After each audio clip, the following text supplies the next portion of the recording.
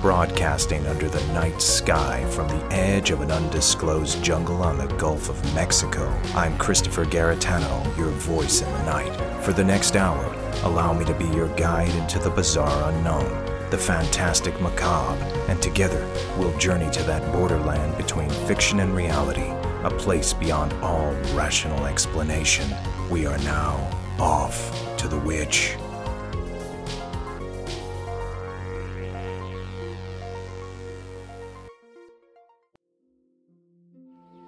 I saw a Bigfoot. I've had one sighting, but I've had numerous incidents where I've been able to develop somewhat of a rapport with them.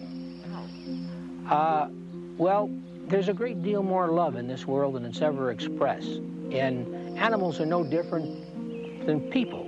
And if you think positively and act positively, and through the media of soft voice, it's amazing how you can develop a rapport with wild animals. And I'm not talking about park animals. I'm talking about wild animals. And Bigfoot is no different. The group believes they are dealing with a nocturnal, nomadic creature who keeps constantly on the move. One of the reasons it's been so hard to capture it on film. That was an interview from the classic TV series In Search Of, hosted by the mighty Leonard Nimoy. It was that series, episode, and that interview in particular that opened my mind and imagination to the world of Bigfoot, the legend of an undiscovered species, a wild man hominid somewhere between human and ape, survived the ice ages and dwells deep in the wilderness of our modern day. It is all at once terrifying and exhilarating, and tonight I have the privilege of conducting my own interview with a man who has spent his entire life exploring the Bigfoot after his own personal encounter as a boy in the 1960s. So gather around the fireplace on this cold winter night to hear some of the best tales on the subject, and I'll return after this commercial break. After these messages, we'll be right back.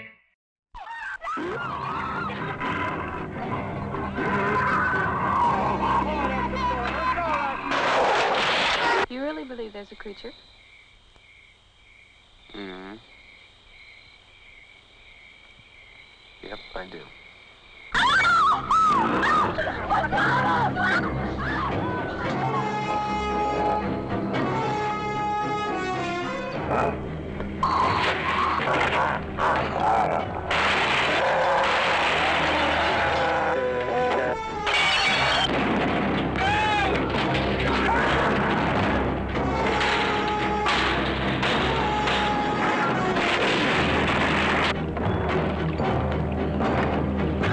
Creature from Black Lake is coming to a theater near you. A Jim McCullough production, rated PG.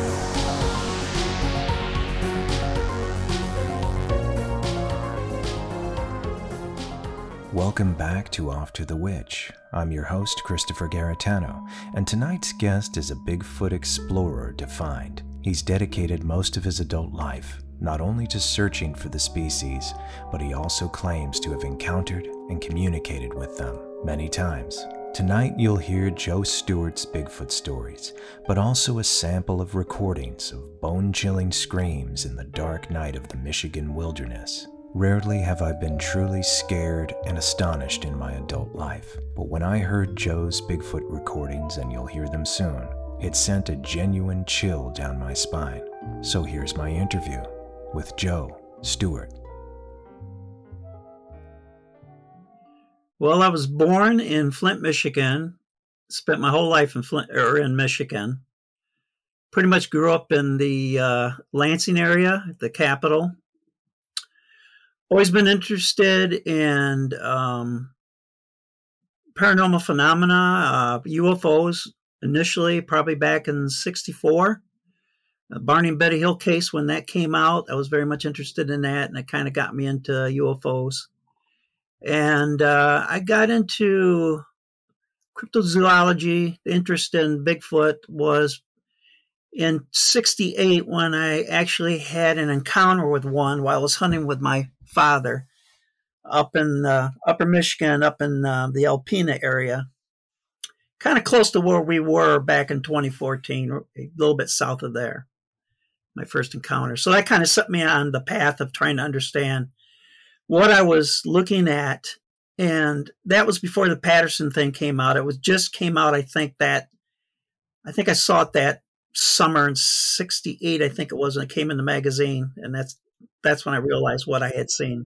If you can take me back to that time when you were with your father and create the atmosphere for me, where were you? Where did the trip begin? Well, it was a deer hunting trip in October. I was a bow hunter. We were hunting white-tailed deer, and it was up there in Alpena, which is a little bit northern Michigan, kind of northeast of the capital. And we're bow hunters, and we were hunting. I think it was probably around mid-October is usually when we did that. It was evening. My father had some other friends with him, and we had a cabin we were staying in. I was out on my own hunting just around dusk. And I was standing by a field. I had heard stories about there was a big buck around, so I thought maybe I'd be lucky and I get a chance. At the time, I was 14 years old at that time. And I was just standing there, and all of a sudden I kind of saw some movement, and I looked, and I saw something peeking around the tree. And it was substantial in size, and I was like, I couldn't figure out what the hell it was. And my first thought, of course, was immediately went to bear, but it didn't look like a bear. And bear don't stand up behind trees like that. And it was peeking. And when I peeked around the tree, I was probably maybe 250 yards away on the other side of the field. It had an apish look to the face. I remember that. And it still puzzled me. And I even think I thought that possibly maybe something escaped from the zoo, like a gorilla or something. Well, anyways, it moved away in line with the tree, my line of sight, so I never saw where it went. It just disappeared. And I kept it a secret. I didn't tell anybody because I really didn't know what to say to anybody at that time. And then that's when I kind of launched me into this 50-plus year investigation of Bigfoot. Well, at that time, were you at all aware of the creature? Had you heard stories, anything on television, anything in books at that time? No, there was nothing around. Never heard of it at all. It wasn't until the Patterson story came out, and I think it was Argosy back in '68. That's when I saw that's what I saw. But no, there was nothing. Oh, I guess, there was something of the Yeti, the Shipton, the pictures of the Yeti in the Himalayas. That was explained away that it was just the sun just expanded on the indigenous animal that was there, expanded the footprints, and it wasn't really anything what they thought. So I didn't think much of it. So at that time, you weren't exposed to too much lore in regard to this thing. You hadn't heard any native lore about it. It wasn't really, and people forget that back in that time, information wasn't so readily available. You either had to go to the library, there was either a newspaper report or something on television outside of that, maybe newsreels or whatever, but it wasn't so quick and news didn't travel fast. So your first reaction when you saw this thing was that it was an ape. Right. Yeah, that you're absolutely true what you say. I had like zero information on it. I just did not know what I was looking at. And so you come back, you were with your dad at the time. Did you bring it up to him? No, I didn't say anything to anybody. I just didn't know what to say. It was kind of like, well, that was weird. And I kind of stuck it back in that little weird closet space. And later on, it just kind of inspired me to start looking into the stuff after I saw the Patterson information. All right. So tell me about when you first saw the Patterson info. Where were you and how did it hit you? I was in my uncle had a cabin further north of that. It's up in West Branch area, on the Tupuasi River, and we were camping or staying at the cabin up there, and I had the back room, which was by the woods, probably like 5 feet from the trees. We're pretty much right in the forest there, and that's when he had the copy of that article, and that's when I was reading it. And then when I saw what it was and realized this was something totally different than I thought, it scared me then, what I had seen. And even to the point that I just took the blanket off the bed and hung it over the window so I wouldn't wake up with something like that peeking in or, try to come to the window. So that's the way it affected me after I had seen that. Just scared the hell out of me. So this was a terrifying thing. And it was, I mean, a lot of us, when we first saw it on TV, or, I think my first exposure to it was most likely in library books or Nimoy's In Search Of, which, I'm a little younger. So I saw a rerun of that when I was a little kid, and it really hit me. And is that the feeling of vulnerability? Because I've seen so many different perspectives on the idea of a Bigfoot or a Sasquatch, and some of them are terrifying. Some of them are more like they're getting in touch with this, as some say, interdimensional creature. Some say a very kind creature. In your case, it was terrifying when it hit you back then. Why do you think? But I'm sorry, I wasn't facing it at that time. It was just my imagination working overtime. Sure. At the time that I saw it, I wasn't afraid of it because I didn't know what I was looking at. I didn't get a sense of fear or sense of threat. It did nothing threatening. It was just kind of looking at me, and then it went away. So at that time, it was just my imagination. I mean, 14-year-old kid working overtime, and all the monsters in the woods are out there now, and try to get into the cabin. That's basically my mindset at that time. So as you're getting older, what was the next encounter? Because your interest was building before you had another encounter with it, correct? Yes. And I was trying to understand the locations where they were, because now I was very much interested in trying to find out what this thing was. And that drove me on for years. And over time, I started finding evidence of them, like the footprints. And then when I found those evidence of footprints, and then I was looking in that environment to see where is it they most likely, hang out or hunt. And it was usually around areas that had a lot of water. And I found out that with a higher population of Sasquatch is where they had apex predators, like the cougars and the mountain lions in that area, wolves. And so over time, I just learned how to track them. I knew that I assumed that their main staple of meat was the whitetail deer. And what I had done was, I'm a hunter, so I'd say, okay, I'm in this environment. How would I go about hunting? And that's how I started increasing my possibilities of encountering them in those situations. If there were signs that they were there, then I would use that strategy to get myself close to where they are. And it just took a lot of years now I can walk into any kind of environment and I can tell you if they're there or not, at least in that general area. I'm trying to get inside your head as a child, and then as that progressed. So you're 14, you're going further, and now it's the idea of a Bigfoot is really hitting pop culture. Didn't around the 70s, it was like a thing. Wasn't it kind of all over television and books, and people were talking about it more, especially after the Patterson video. There's some people out there that don't know what the Gimlin Patterson film is. Can you give me a brief history of it?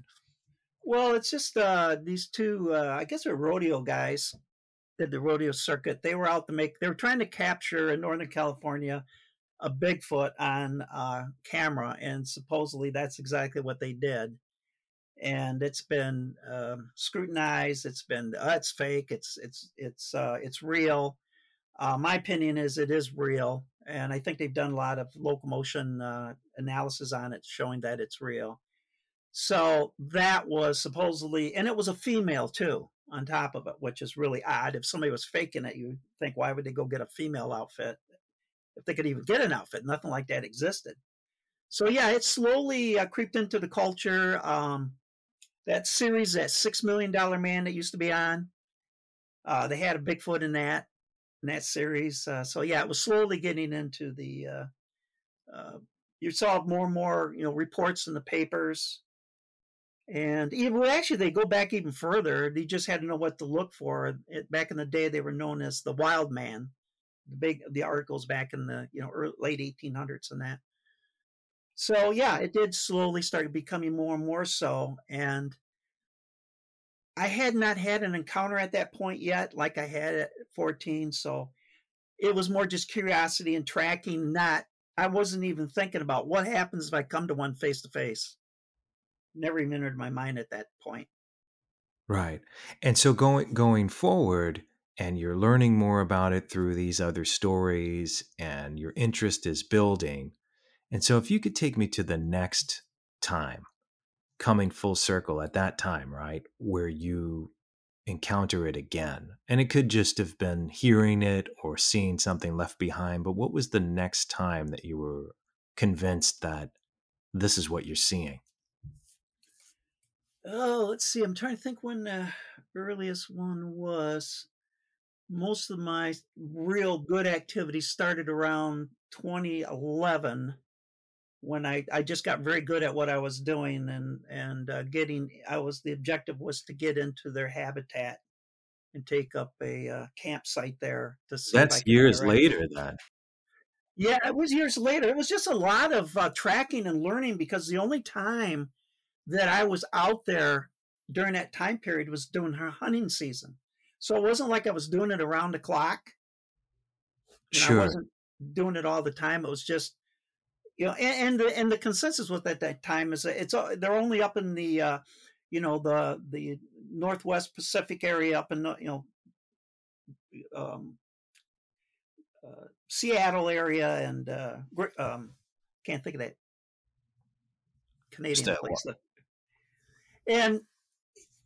But it's not true. They're actually all over they're all through the United States, and they're also here in Michigan, and concentrations in the further north. So it was just more, I'm trying to think. I think it was probably about 2010 or 2011. We were working a case that was in mid Michigan, and it was some Bigfoot activity. Was near it was a dairy farm, and I had gotten some recordings from that, and we got a lot of footprints of that nature. But again, I never actually saw anything at that point. But there was the vocalizations was quite dramatic from what we picked up on. So you picked up on some recordings of, what is it, howling, screaming? Well, I actually I have some clips of it, like less than a minute. They're like 60 seconds. I'd love to. Yeah, I'd love to place it here. So I guess here I'll create a space for it. So for the if you could send those to me, and I'll do it in post. So here's the recording that Joe, or here's a sample of the recording that Joe made out in the wilderness. That is what Joe claims to be a Bigfoot.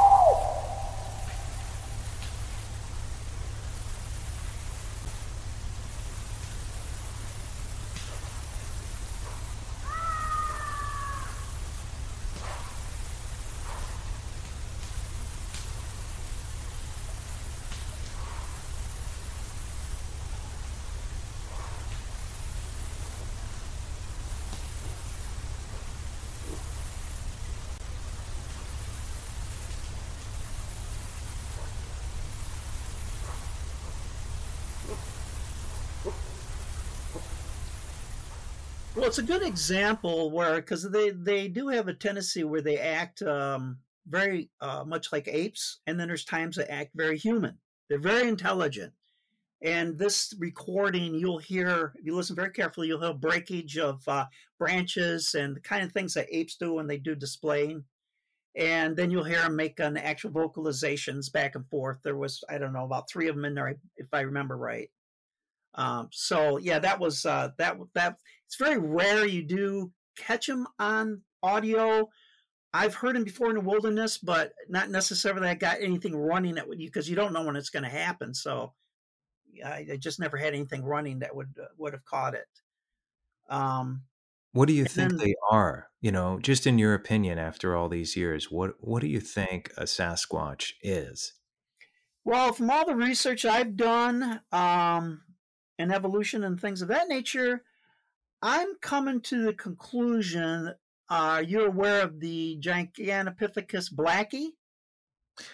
Yeah, I've read up on that. Of course, it existed, and it was a Right. long time ago. But yeah, Yeah.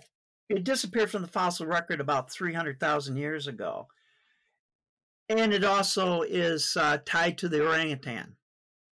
They are actually sister clades in the evolutionary tree. So, and if you get some of the pictures that I have of it, I've got like pictures of the arm in front of cameras and that. It looks so much like an orangutan. It isn't funny. So I'm thinking that it is the Gigantopithecus, but it didn't disappear, that it actually evolved into what we have today. sure. Do you think, and the thing that only makes sense to me, and of course I believe in it too, and I went out on a Bigfoot excursion with you, and it was a great experience, learning from you and going out there in the woods in the middle of nowhere. Um, and we even had a bit of an encounter, and I'm happy to talk about that if you want to, but I want to hear more about this. But the thing that I wanted to bring up is that, and I wanted to ask you your perspective on, is that part of me feels like for this to really make sense, it is, it's of a higher intelligence than most animals in the forest. In other words, it's self-aware, and it would most likely be aware of us and knows that it really doesn't want to go near us, and probably hears, smells, and sees us coming or feels us coming through instinct from a way distance. So in other words, it knows how to be elusive. Do you agree with that? A 100%. You hit the nail right on the head. It's just like with game cameras. You've got them up, and deer don't know what they are. The bears don't know what they are, but Sasquatch knows what they are. And they seem to be aware of that. I don't know if they understand the mechanisms as far as it taking a picture, what that means, but all they know is when those things are there, and if there's pictures of them, people come. They probably associate it that way. Do you think they have a language, almost like, where primitive humans did have a language? Do you think that it's something like that? Yeah, I have heard, excuse me, I've heard males talk, and yeah, there sounds like there's actually there's a certain cadence to it. There's actually a language. It's not, I mean, it's, if you heard it, I've got some that's buried in some of the recordings I got. I'll see if I can dig some of that up and break it off for you. I But yeah, appreciate it. I do believe that they do have their own language, and they also appear to understand human language. And they say they can't talk it, but they can understand it. And the Indians that I've dealt with said that they can speak or can understand their dialect. Wow. And I Yeah. address that in the book that I'm writing right now. How do the natives feel about the ones that you've consulted with? If you could tell me some stories about specifically some of those conversations. I mean, whereas it seems like there's always, every decade or so, there's always Bigfoot fever where people want to go out and really find it. And some of them kill it to get a sample. Um, even who was it? Grover Krantz was saying that he had no problem with Right. killing them. Yeah. Because he felt How, looked at it as an ape. Yeah. sure. How do you feel about all of the above? Um, I disagree with killing it. I mean, science is just going to have to figure out a different way to do it. Like maybe do some footwork and get out in the wilderness and hunt it down, and try to get a situation like I do where I can study it. The Indians themselves, they usually don't like talking about it because they're afraid of it. They think of it like a spirit being, that it walks in two worlds. It walks in our reality and it walks in another reality, can kind of phase in and out of our realities. So by talking about it, they feel that it would visit them and they don't want that. So they do have a big respect for them and a fear of them. So in the native culture, it's normal to acknowledge that these things have been around for a very long time. Yes, the people I have talked to, yeah, absolutely. And they call them the Indians that I've dealt with up in the north there, the Ojibwas, the Odawas. They call him the Red Man because of his red, fur or hair, I should say, his red hair. Even though they do have different colors, but that seems to be a dominant color. And I'm sure you were aware of the Theodore Roosevelt story that was written in his memoirs, The Wilderness Hunter, and the Cowboy Land chapter about his encounter with a guy named Bauman during a buffalo hunt. Bauman had said to him, it had confided in him in this story of his partner. They were trapping beaver, I think, and his friend was killed. And Roosevelt writes this in his memoirs. Do you think that was a Sasquatch, whatever he encountered, or whatever his friend that he told him this story, this very emotional story of a man getting murdered by something? Do you think that was a Sasquatch? Well, I had not. I'm aware of the story. I have actually got the book, and I haven't read it yet, so I haven't read it for myself. It sounded like a Sasquatch, but I never seen it act that way. I mean, anything, if you corner it and threaten its life, it's going to defend itself. If that may have been the situation, but I don't know. I just I'm having a hard time believing in it. What that story said about it. I could have been something else. True. I mean, I know that you've done your research on other things that are out there or could be out there that are as elusive and unique as the idea of a Sasquatch. And again, I believe it. I don't know why people see it as, or some people see it as, such a far-fetched thing to believe, especially with all of the vast array of bizarre creatures that we have samples of on this planet, all of our biological history of everything that existed, as you were saying earlier, Gigantopithecus, and it just doesn't make sense to me for someone to just dismiss it, especially with all the stories over the years and all of the witnesses. But part of me is obviously conflicted about, should we leave it alone and keep it a mystery? And then part of me, of course, I'm so interested in hearing stories of what you find over the years. What was the first, I guess, most piece of, in terms of your journey when you really set out, what was the striking artifact that you found that really confirmed this for you? The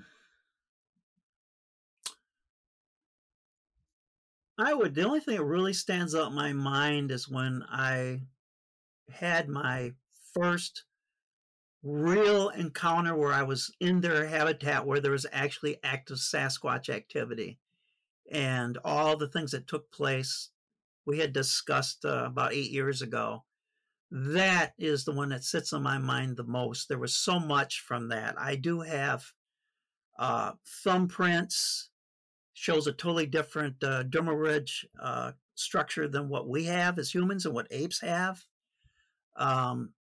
The footprints, there was just so much evidence in the interaction with them and throwing rocks at us and all that. That was just, and as I told you, I was with an Odawa Indian at that time, and we really didn't think we were going to live to see the morning because we were just pushing the envelope. We couldn't leave. We were kind of stuck there, and we were way in that particular camp. It was quite a ways into the swamp, so we had no way to get out of there. We just had to.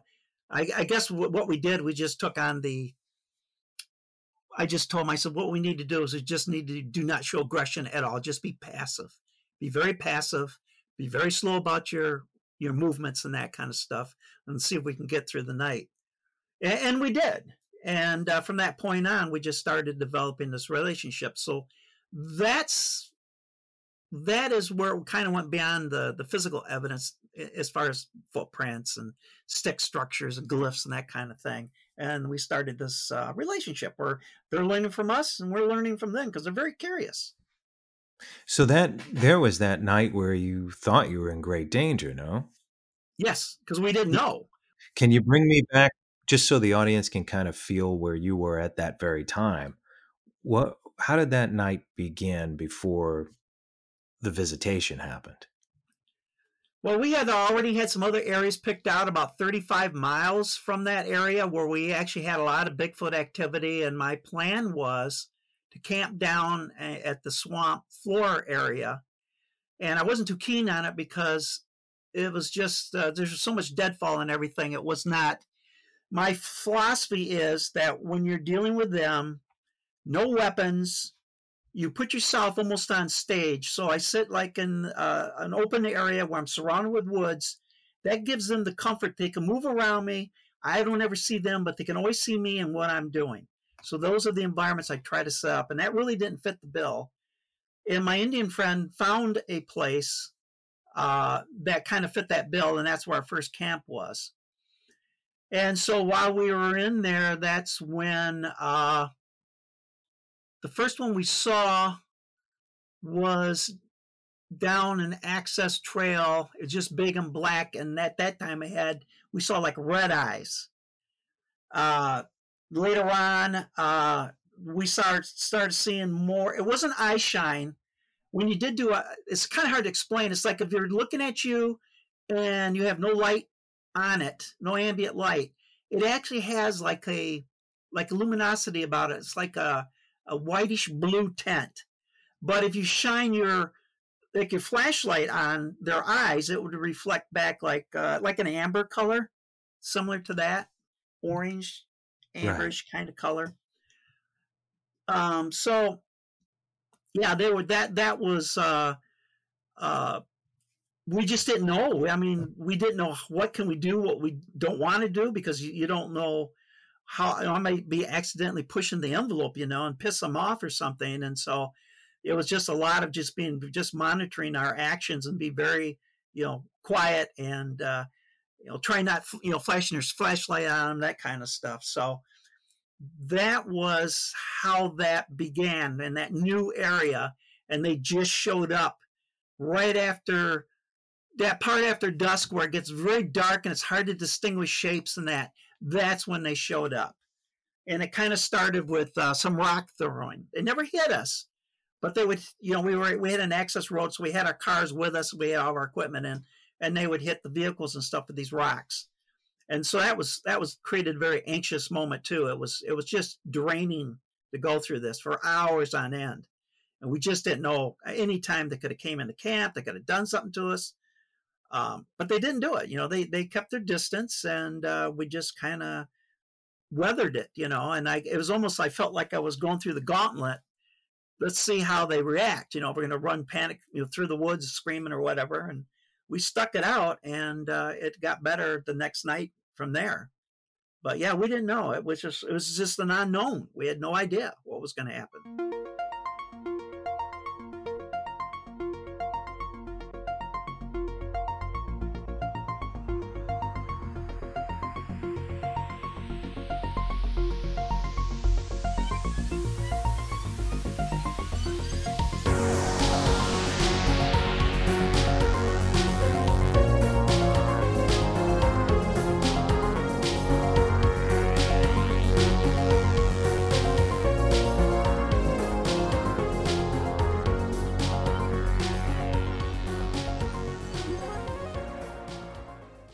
After these messages, we'll be right back.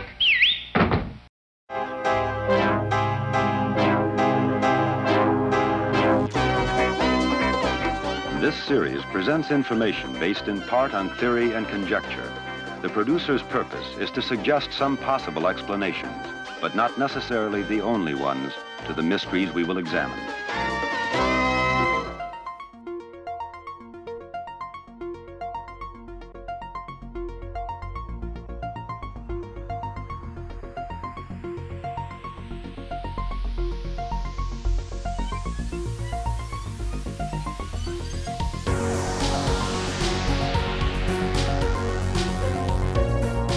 So rocks were being thrown into the camp.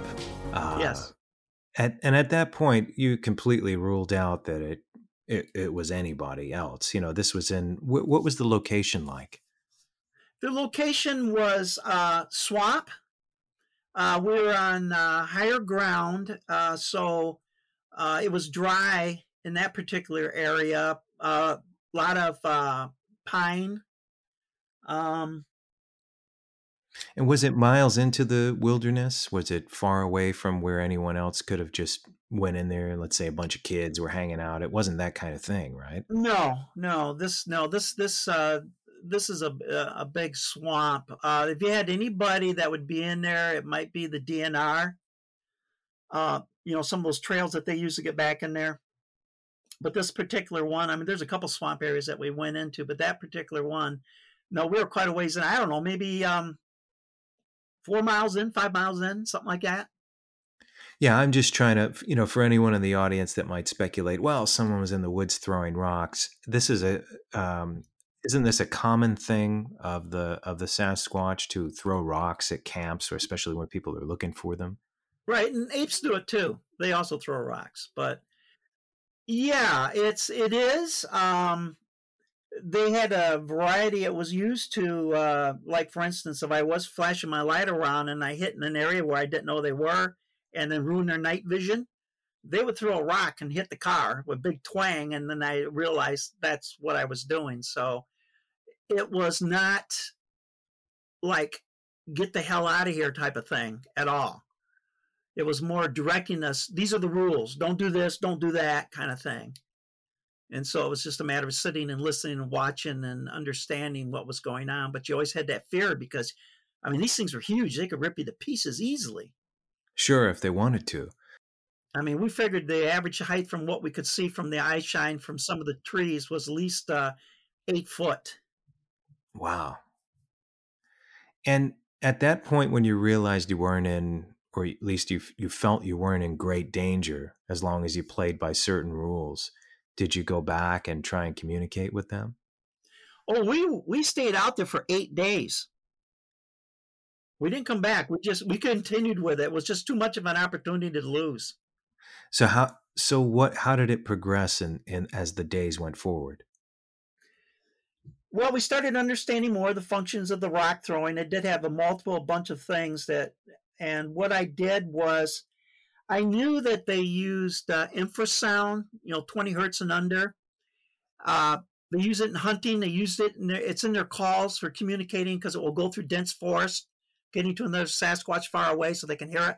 So I thought, maybe if I used the didgeridoo, I made a decision of this about a year before, that they would like that sound because it is a low frequency sound. And so that's what I did. I would play the didgeridoo for the next night, and they seemed to enjoy it. They were very quiet, and they would listen as I played it. Didn't do it very well, but they didn't seem to mind. And we just kept filming while all this was taking place.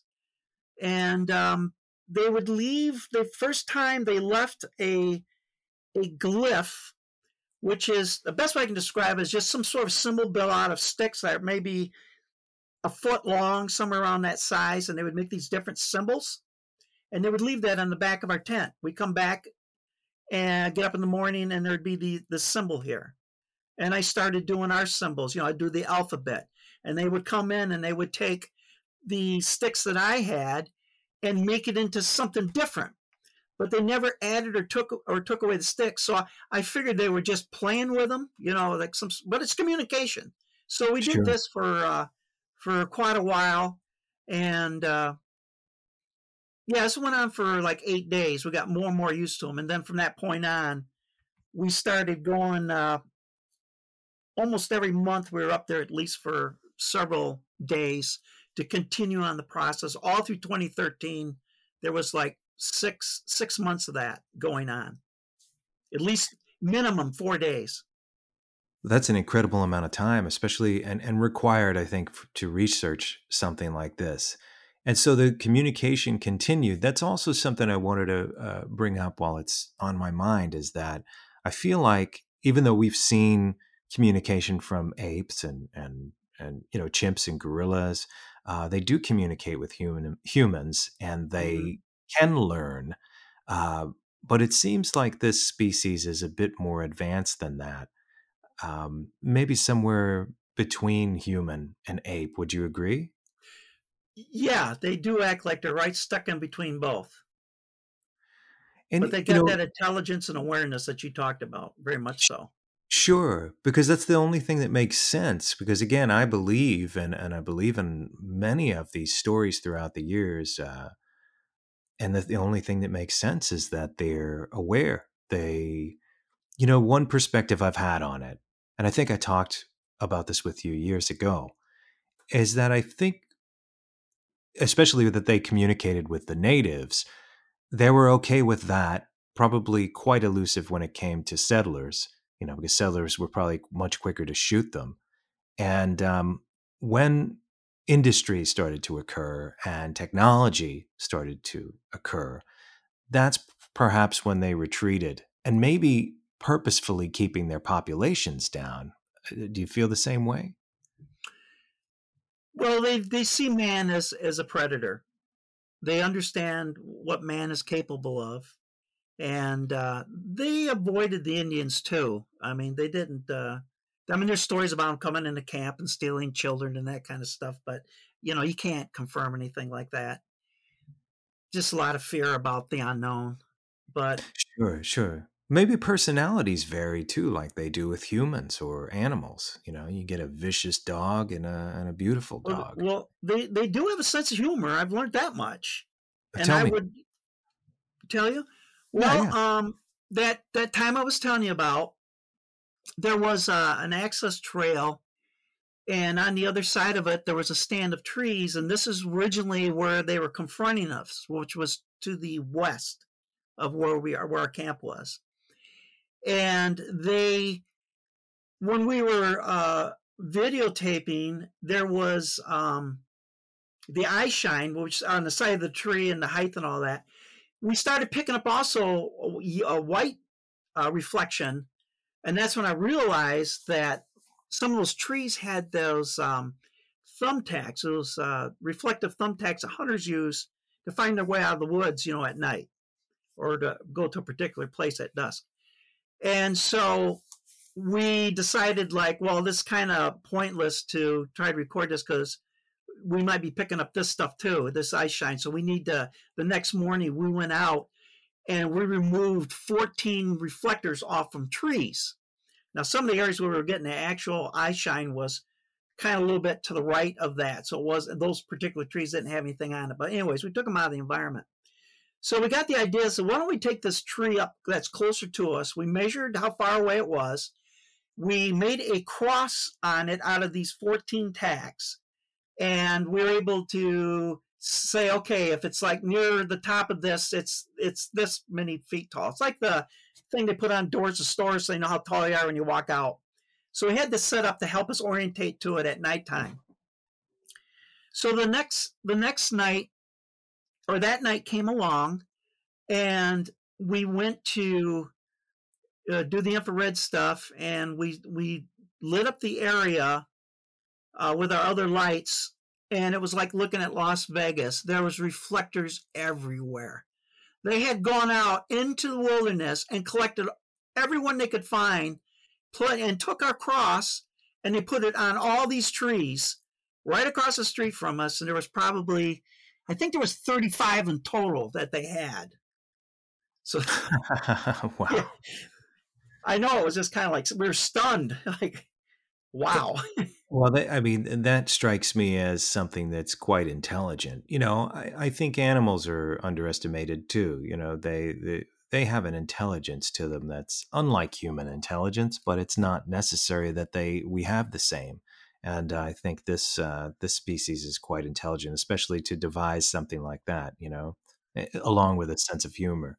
Yeah, it doesn't have, like you said, it has the awareness. I mean, the animals don't have, I mean, they have awareness, but not awareness of us and awareness of the environment to the extent that the Sasquatch does.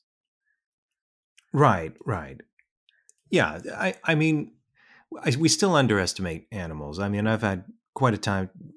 I've had an opportunity to observe a variety of them, and some of them have shown, even birds in some cases have shown quite a personality, Sure. Um, but so from there, because you've been at it almost constantly since what you say 2011. Were there ever any points of danger? Did you ever feel like your life was in danger after that? That first time where rocks were being thrown and you weren't sure where this was going. That particular one was where I really felt in danger because it was we were trapped. We had nowhere to go. And other than that, you just remind me. I forgot that in 2012, we had a gentleman that was in the area that we were in.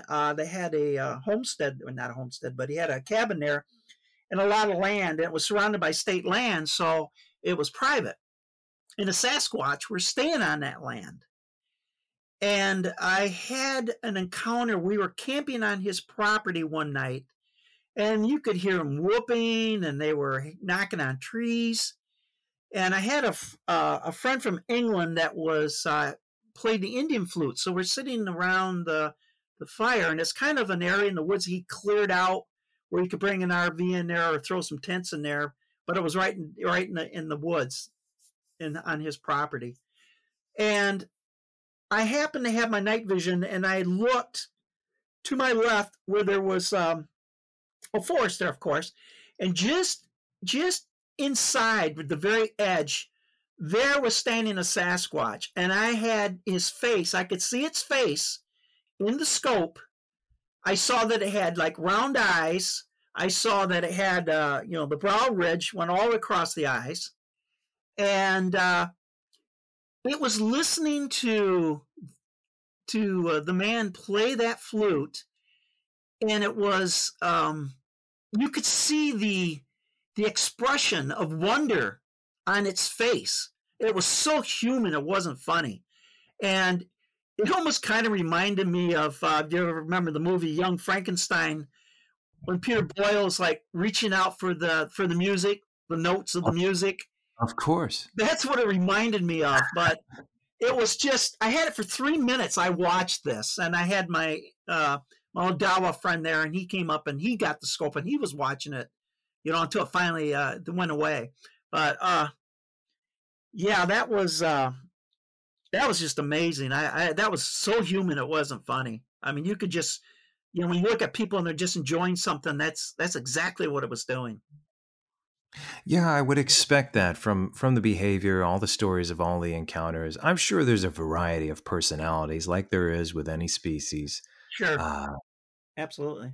Because it might explain some of the more violent attacks. I think the Ape Canyon thing was really just this family trying to get these guys out of there because one of them was shot.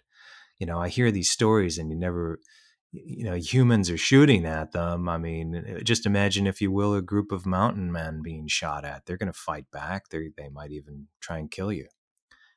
Yeah, I don't know how much I don't know. I mean, I would believe that they probably did shoot one, but I don't know about the retaliation. I don't see that in them. I don't see them being vengeful. I don't see them being aggressive. I haven't really seen that. Now, if you're like, say, a Sasquatch is fishing in a particular part of the river and you don't know it and you're in there and you start fishing, they're going to throw rocks and things at you to say, hey, I'm fishing here, leave the area. Something like that. But I don't see where they're territorial. They just have ranges that they roam. They're more nomadic. And I just don't see the territorial, and I don't see the aggressiveness at all. Sure. You think mainly they just want to be left alone? Oh, absolutely. And like you said, we're infringing more and more on their area. And that's why we're getting more and more sightings now. A lot more.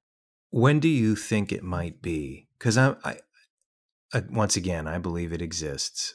When do you think it might be that there's going to be this indisputable, concrete evidence where people just finally accept the fact that these things are few in number, but they do exist?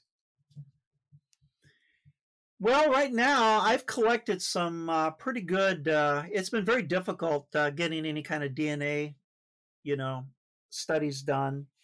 It's very expensive, and there's a lot of folks out there that aren't exactly above trust. And I had made a connection with University of Cambridge, and I was able to send them hair samples I have collected over the last 4 years, as well as environmental DNAs, possibly some saliva. And I was working with a geneticist over there, how to store this stuff. And I sent it all over like just July. So I'm kind of waiting to see what they come back with that. I know they're in there. I've seen I've seen them in the brush moving away. I've seen their footprints. I set up what we call an exchange area, and we did this up in northern Michigan, where we would leave them things that they can't get in the environment, like they like candy, they like chocolate, they like peanut butter, that type of thing, and we would leave that. And then they would take it, and then they would leave us like a pudding stone or a couple pieces of birch bark, things of that nature. And that's kind of what I was doing up in this area that I'm working currently right now for probably the last 5 years. And they haven't really left me anything, but they do take of it. And that's where I got the hair samples from. I set hair traps. And the other thing I found out was that since DNA testing didn't seem to be, in the cards, I found out that each species has in its hair, there's a cuticle, the scales of the hair is unique for each species. So the hair that I had, I was able to cast it, and using my compound microscope, I was able to photograph it. And then I went in and I sampled everything that was in that environment, the raccoons, the possums, dogs, humans. I even added apes to it. It matched none of it. Everything was different. Those are the hair samples that I sent to the University of Cambridge. And hopefully I'll hear something maybe in January or February, something like that, because it takes quite a while. So this leads me to a question, and I've asked a few people in regard to different facets of the paranormal or undiscovered. Do you think that the governments of the world, or let's say in our case, the U.S. government, is well aware of this species, and in a way, they're protected? So let's say you send something off to a university, it might disappear, they might come back with a negative result. Do you think there's some kind of protection or conspiracy to keep this information from us? Well, there's always that possibility, knowing how the government works. But of course, like I said, I'm working with the UK, so I'm not too concerned about that. But I will tell you that the government is aware of it, and I'll tell you a little story how I found out about that. I worked with a person that was worked for the U.S. Army Intelligence, and we were working a job together. We were in IT. He was an IT guy at that time, and he decided to go back. Well, I was talking about Sasquatch, and I would pick his brains, like, okay, how do I get in this area? How do I cross this rivers, by myself? How do I do all these things? And he was giving me all this advice, all this training, and he wasn't a believer in it. And he ended up leaving that and going to work for the government again. And they were developing maps for pilots. When they go down, they have that shows where food supplies are, where villages are. This is an area that has rattlesnakes. This is an area that has that. Well, he calls me up one day. He says, "I got to talk to you, and I can't talk to you on the phone. Let's meet in the back alley." So he came over and he was all excited. He says, "What you said is correct. They do exist." He said, "I had this map that we were making for the pilots. In there's a section up in Washington of the Sasquatch. They actually have a picture of the Sasquatch. They have its area, its habitat. where it roams. They had all that information in there. I wanted to bring it to you to confirm it, but I can't do that because it's classified. So that is how I know that something was going on, because I trusted him. He wasn't even a believer in it. He was really excited about that. It really did exist. Wow. And have you ever felt any pushback from anybody or anybody that, and I have to ask whether it happened or not, but has anyone ever tried to suggest to you not to talk about it? No, I've never had anything like that. I'm pretty much, I'm not a joiner, and I pretty much stay out of the mainstream of Bigfoot.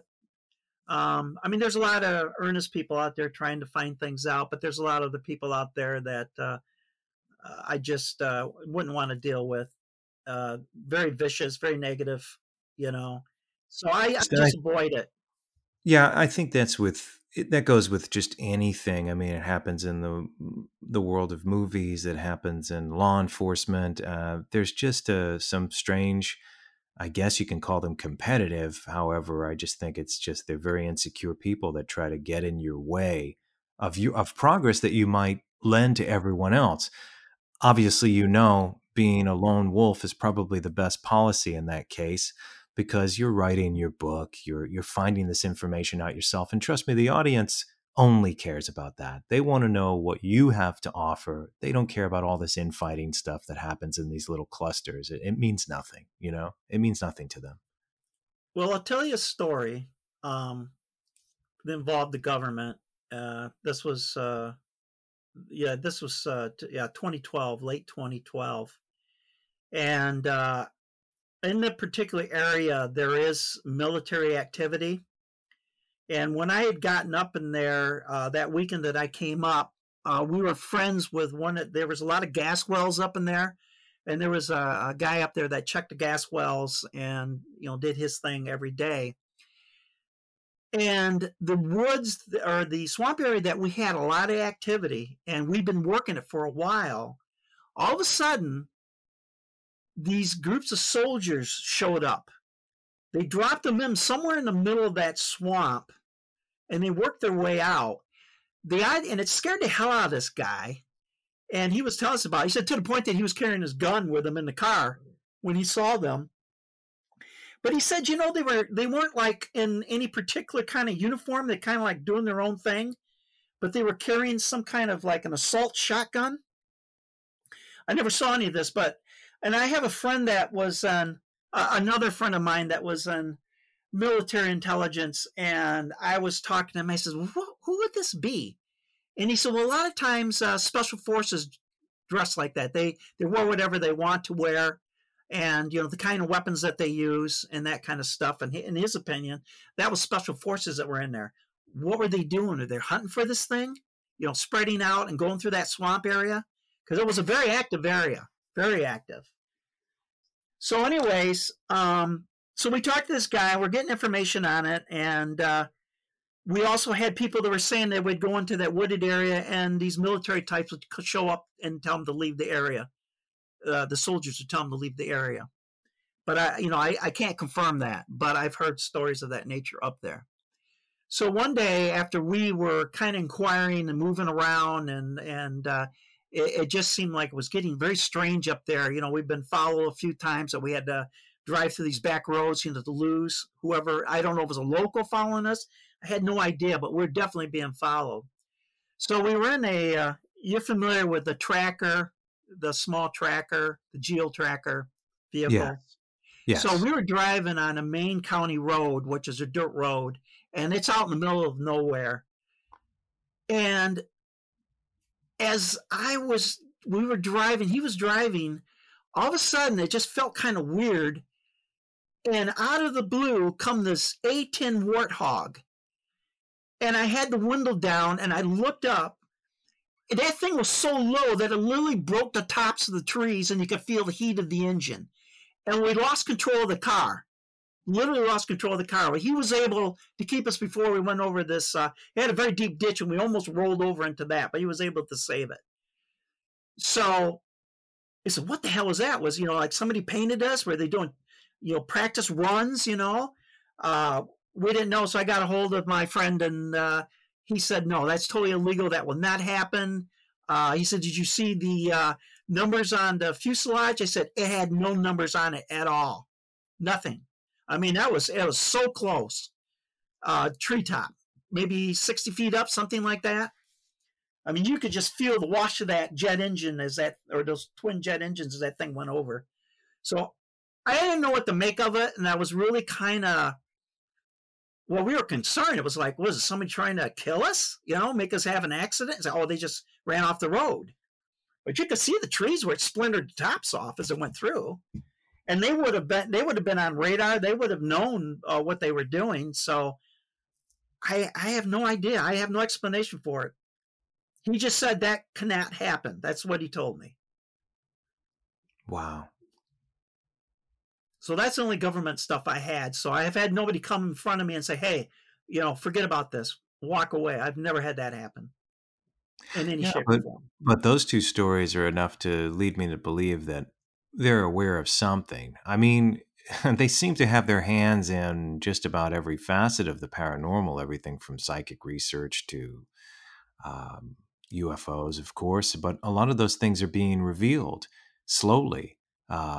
Even something outside of the paranormal realm, but conspiratorial, the Kennedy assassination. I mean, the recent revelations of that everything's blowing my mind lately. It seems like all of these things that were top secret and concealed are slowly being revealed to us. And I wonder if the history of the Sasquatch, which should be on some kind of record with the governments, might also be confirmed and revealed. Now, I'm not a person who needs confirmation from a government to believe in something. Never did, never will. But it's interesting that they're starting to let these things out a little bit. It's funny you mentioned that because back in when I was young, I was in like junior high school. You were psychic phenomena. ESP was nonsense. It just didn't exist. And I thought it was funny that we had these people come in with one of my classes one night. They had to stay over, and they were testing people for ESP. And I said, well, how can they be testing people for ESP when they say it's nonsense, it doesn't exist? And then later on, you find out about remote viewing and all that stuff was going on around that time. So. Sure. And like I said, it's so important. And a lot of my work looks into that. And it's like, well, we're told that this is fiction, but it's not, because the government experimented with it and they put a lot of money and time and years into it and got results. And so why wouldn't more be revealed? Like I said, very recently, they're revealing that 100% confirmed there is something out of this world that has been flying around observing us and maybe even taken down planes in different areas. That's something to be concerned about. And isn't it for both of us, when we were kids, we're all interested in this stuff, to now come into a world where all of this so-called fiction is spilling over into reality finally. It was always here, but what an interesting world to be in. Right. And that's why we have all these organizations, because, we weren't getting any answers from the authorities. So we created our own organizations. We went out hunting them in UFOs and Bigfoot or whatever else is out there. Sure. Do you think that, I guess, between the generational gaps, because a lot of us grew up with interest and we're slightly different in age, but still, it's all of us are in our well adulthood, and we're in positions, those people come into positions of power, and their interest is there. I'm sure even recent presidents have been like, show me everything at Area 51. I want to know everything. It's like you walk in there and they probably don't even have that clearance because they're just there for a little while. But I feel like soon a lot of this is going to be revealed. I guess my question is, having said that, my question now is, what do you think the world's going to be like for people who are interested in finding this mystery, exploring this mystery and this species, let's say in 10 years from now, when it's 100% confirmed and perhaps even we've made contact with aliens, when it's 100% confirmed that our psychic abilities are real and they can be developed, do you think more people are going to be looking to what was once fantastic and saying, hey, this is all real. Everything's real? You mean what is it? How's it going to come in the future when it does become revealed that it is real? Is that what you're talking about? How do you see the future? Because it's clear that it's exponentially changing right now. Like the governments of the world are starting to reveal all of the above. And so in 10 years from now, it looks like we're going to be in a very different place. So what would it be like for someone who is looking for a Sasquatch in 10 years from now? Well, I'm hoping that it will be revealed that they do exist and that actions will be taken to protect the species. And I'm afraid they're going to put them in laboratories or they're going to put them in zoos. And it's like taking a human being and doing that to them. I mean, they have emotions, they have families, they have a culture like, different than ours, but they do. They live in family groups, small groups. That's the way they avoid us. They do gather together on occasion, but not like a tribe like the Indians did. So I'm not sure. I mean, it's the political climate these days. And, even though the UFO stuff came up with the Navy had shown those pictures and stuff, but did you notice how it kind of shut down? There's not a whole lot coming out anymore. Yes. This is what I think is going to happen. It's going to be suppressed. It's like it's time to tell them, but then all of a sudden somebody put the kibosh on it. And they've been revealing it slowly over the last couple of years or so, or even a little further than that in the news. And it's as if, I don't want to say that nobody cares. A lot of people do. They're excited. They're interested. But you would think there would be a bigger reaction when you finally have these officials releasing these documents, and there isn't. And just as an observer of our current times, I mean, we live in some, I don't want to say some bizarre, some dark, but also kind of exciting because we don't live in mediocre times for sure. We're living in a very weird state of flux, and just to know that a lot of this is being revealed. Part of me thinks, like I had said earlier, that I think the governments are aware of the species. And it only makes sense that they might be, because they would have known about this thing, and perhaps they're protected. It seems like they're aware of everything.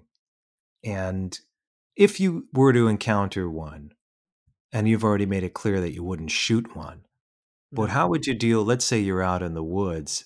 How would you deal with and you come across somebody else and they pull out their weapon? How would you deal with that person? If there was a Sasquatch present? Sure. And they were about I would try to stop him from shooting. Okay. Yeah, I'm just curious. Again, like I try to, I'm really curious of these scenarios. Because there's so many different people looking for them. It's bound to happen. Someone's bound to kill one eventually. I've had bear hunters that actually had one in the scope, and he said, I can't shoot. He said it was like murder. It was too human looking. He didn't want to take the chance. He didn't shoot it. Sure. And I mean, how could you blame him? No, I don't. Yeah. When you really see them up close, you can see they're not like a bear or something. There's an intelligence there, like ours. There's an intelligent like ours. They don't have the technology, but there's an intelligent like ours. Kind of look at it. I mean, we come off from the chimpanzees, and the bonobos came later, but we broke off from that about 5 million years ago, and we developed into what we are today. And I think this Sasquatch broke off from the apes maybe 20 million years ago. It had a similar ancestor to the orangutan, and it developed to what it is today. That's like another version of the human. It's only probably more ape, I guess you would describe it as. Until you see the genetics, it's hard to say. Wow. And what was your latest encounter up to recent days? Let's see. Mainly I've just been working my area, collecting data, and I had another place that's it's called the Upper Peninsula. I don't know if you've been up there, but I had an area up in there where I had an encounter with a small family of Sasquatches up there. And I've been working that area for about 3 years. So we were just up there last year, and they had left that particular area, and we were hunting them down into a new place. And so we found a lot of new evidence and stuff there. So there wasn't anything that was real visual, or we had no sounds or anything like that, but we definitely found a new spot. And then down where I'm at now, there's a place very close to where I live that I have been working for 5 years and slowly building up, trying to catch them on film, get some better evidence from what I have right now. So that's mainly what I'm doing. Of course, right now I have to be careful because there's hunters out there, so I have to kind of just avoid the area for right now until the hunting season's over. Is this deer hunting season? Yeah, it's gun season. I mean, there was bow season. One of the guys, literally where I had my exchange area for 4 years, put a tree stand like within about 50 yards of it.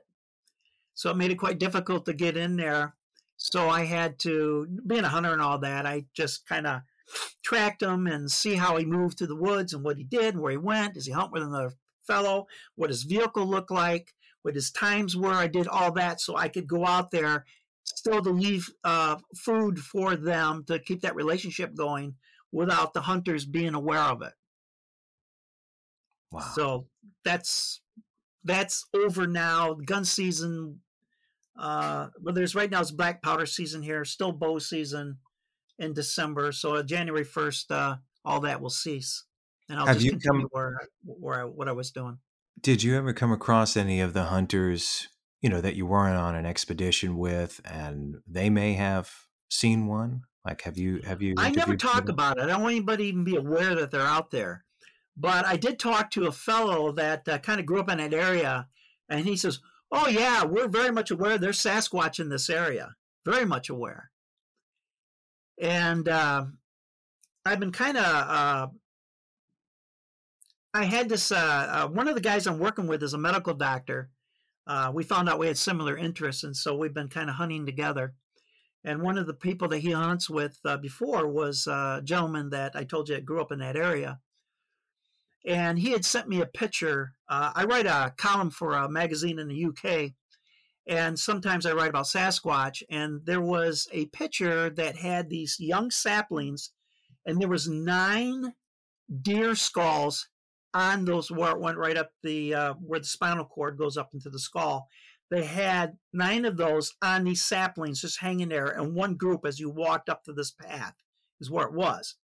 Now the interesting thing was that the DNR went in there, and the skulls had disappeared, and they put a berm in there so you couldn't drive back in that access area anymore. They pretty much closed it off, that particular area. You have to hike in from a different location. And I even questioned them on it. I even showed them pictures of it. And they stated that, we don't know anything about that. Well, why'd you put a berm in there? Why you close the place off? And they just wouldn't answer me. They just walked away. So, and I was trying to, I said, was this thing like a warning, stay away kind of thing? I mean, that's the way I'd interpret it. But knowing the way that they are, I said, I have a hard time believing that. Well, I talked to the gentleman that, when they discovered it and photographed all this, I said, was there anything that you did? And he says, well, the week before, I found a small a skull to a squirrel, and I put it on one of those saplings. And when it came back the next week, they had all these skulls sitting on these saplings from deer. So it was more like almost like a competition that they mimicked what he did, but they, did it many times fold. And I find that's their nature. They do have a competition about them. That's amazing. And you could look at it as a sense of humor too, I guess. Is there anything you want to talk about in regard to the animal? Well, in regard to the species, in regard to your experiences that I haven't asked about? Well, the main thing that is that the book I'm writing right now is it shows the Sasquatch for what it truly is. It's not what commercials show it as or what Hollywood shows it as. It's always a monster. It's always chasing people, always killing things. It's not like that at all. And in part of the book, I do make an argument for their rights, that they should have rights just like we do. And so it's more of a familiarizing people with it. And hopefully there'll be, some genetics to back up what I say, to give a little bit more iron to my words. And so, yeah, I'm more interested. I want people to be aware of it. I want them to know it exists. I want people to give them their space and to be very much aware of things when builders go in and taking wildernesses and put in there whatever they build in those areas. They're destroying their habitats, They do coexist with us, and they do take advantage of things like our farms and our, agriculture, all that stuff. They do take advantage of all that. It helps them survive. So, yeah, I'm afraid that if something doesn't happen soon or we reveal and people are aware of it and what's going on, I'm afraid that it's going to be too late, that we're going to fringe to the point that it's going to be disastrous for them. Wow. I really appreciate it today, Joe. It's so good talking to you, and I want to have you back on at some point, especially when the book is done and we can talk about it. And I ask every guest this on the way out. If you were to retain something on your way out of this life, out of this physical body, and it's your consciousness, whatever it is, what would you take with you?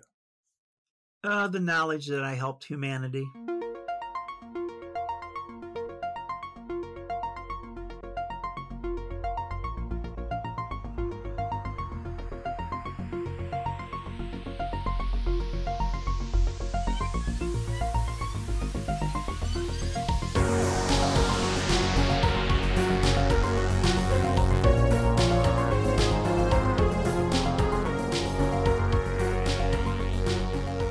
Welcome back to Off to the Witch. I'm your host, Christopher Garatano, and I want to thank you for joining the conversation tonight. Bigfoot is one of my favorite tales of the unknown. I've often wondered why some people find it hard to believe, but perhaps, for many reasons, it's better off left a mystery.